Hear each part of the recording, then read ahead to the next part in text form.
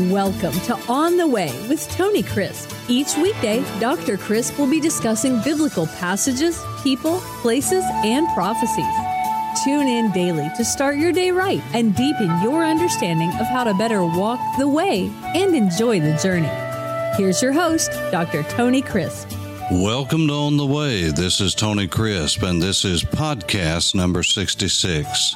I'm so glad that you are listening to this podcast all week because I'm going to be talking about death, dying, and resurrection. There are so many questions that are coming to me about death, about the process of death, about dying, about where our loved ones are as believers. And when a person dies, where do they open their eyes in as far as in heaven, in paradise? Do we see Jesus immediately? Do we know loved ones? Are we going to know one another in heaven? All of these questions that are associated with death, dying, and resurrection. And so this week, I'm going to answer a few of those questions in these podcasts. And first of all, I want to start out with death and answering the question about spiritual death and physical death.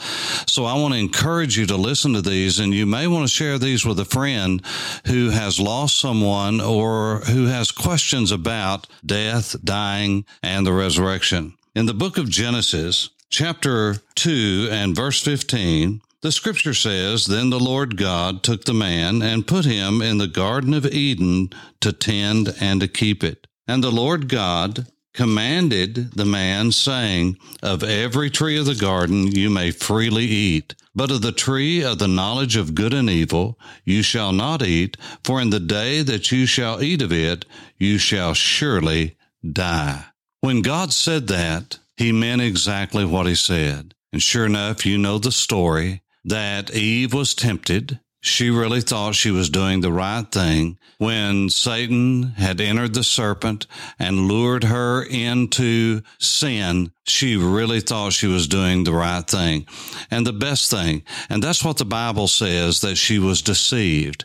Adam, on the other hand, knew full well what he was doing. He knew that he was choosing the woman that God had given him over God himself. And when we begin to worship the creation more than the Creator, it is always bad news that follows. And sure enough, Adam took the fruit, the forbidden fruit. He ate of it, and in that day, his eyes were opened, and death entered the human race.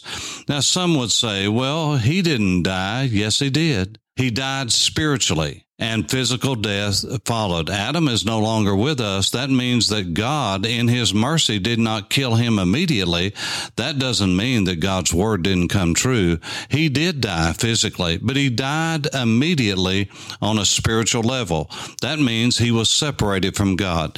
You see, death in the Bible can be equated with separation. Spiritual death is spiritual separation. That is, we no longer sense the presence of God. The Bible says that it is not that the Lord's hand is shortened that he cannot save, neither his ear heavy that he cannot hear, but our sins have separated us between God. And so sin always leads to separation. So if you wanted to put death and then equal signs, you could put separation. Spiritual death means spiritual separation. We are separated from God. We're separated from his goodness, and we are separated from his plan and his will for our lives. We are separated from him spiritually. That is, we do not experience his redemption and his presence in our lives. And so if indeed we die in that state, there will be eternal separation or eternal death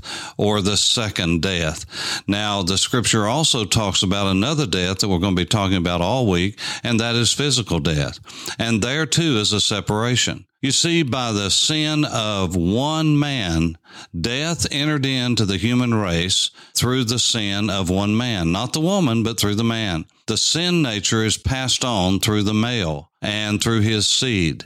And so the Bible says that we are separated by our sins and our trespasses, and the wages of sin is death. That's what Paul told the Romans. The wages of sin is separation. And so when we talk about physical death, we're also talking about separation.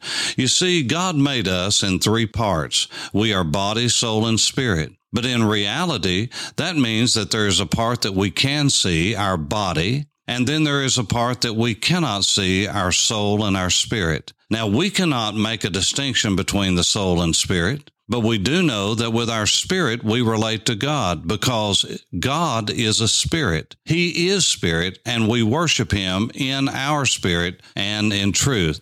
Jesus said in John chapter 4, God is spirit. That's why we cannot see him, because you cannot see spirit. And that's what Jesus told Nicodemus in John chapter 3, where he said, you must be born again, born of the spirit, because that which is born of the flesh is flesh. And that which is born of spirit is spirit. So there is a part that we can see and a part that we cannot see. Now, the soul is made up of more than just a man's spirit.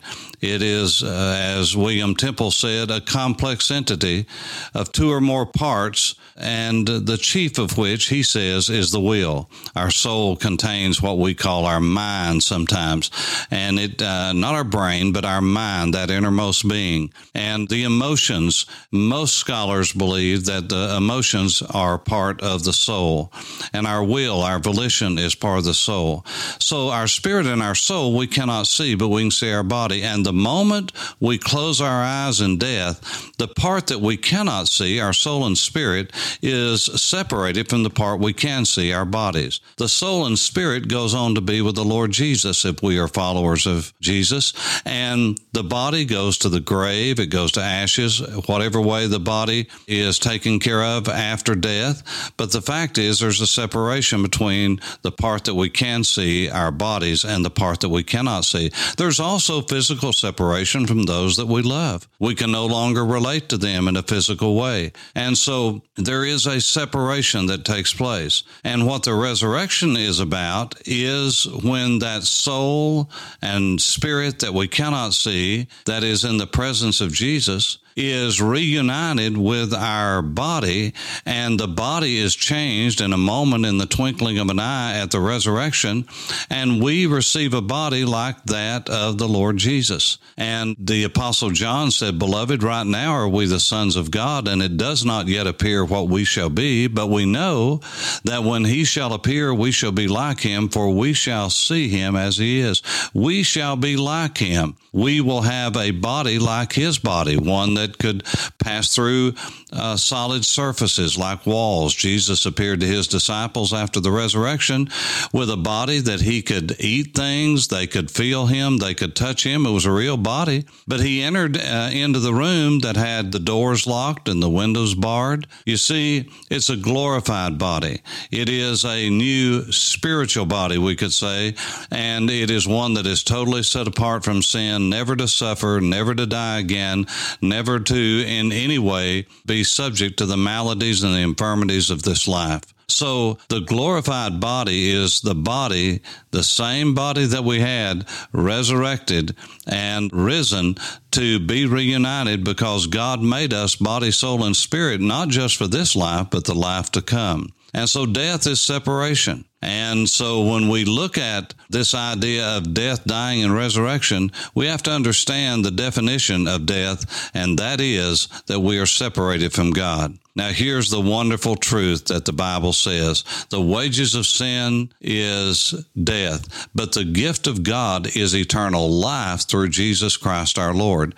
You see, life really only begins when we come to know Jesus in a personal way. And I know there may be some people that are listening to this podcast who may even not know whether they've ever been saved or not, or whether they've ever been redeemed or not, or whether they've ever been born again or not. And there's probably some people listening to this podcast that made a decision somewhere back in their childhood or teenage years, but they are really having doubts as to whether it's really real or whether they have truly been born again. And for some, they're saying, well, the time that I was supposed to have been born again, I don't think I was. was, but later on, I knew what I was doing and I really gave my life to Jesus. Well, in a later podcast, we'll talk about what to do about that as far as baptism. But I want to say to you right now, if you're not sure that you have been brought from death unto life and that you are walking with God and you're one with God because you have been redeemed and reconciled and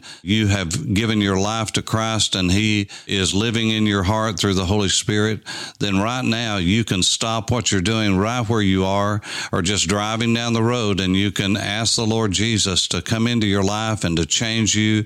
You can give your life away to Him. If there is that sense in your life that you're not sure about where you'll spend eternity, listen, there's nothing more important than to get that settled. It's worth even pulling off at the nearest rest stop and getting out of traffic.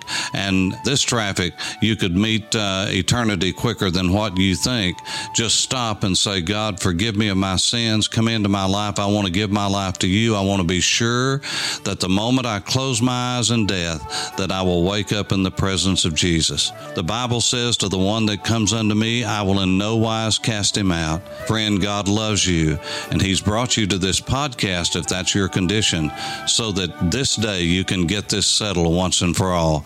And then we'll talk about next steps after that. But for On the Way, this is Tony Crisp. Thanks for listening to On the Way with Tony Crisp. Tune in every weekday for information on biblical passages, people, places, and prophecies. Fridays are for your questions.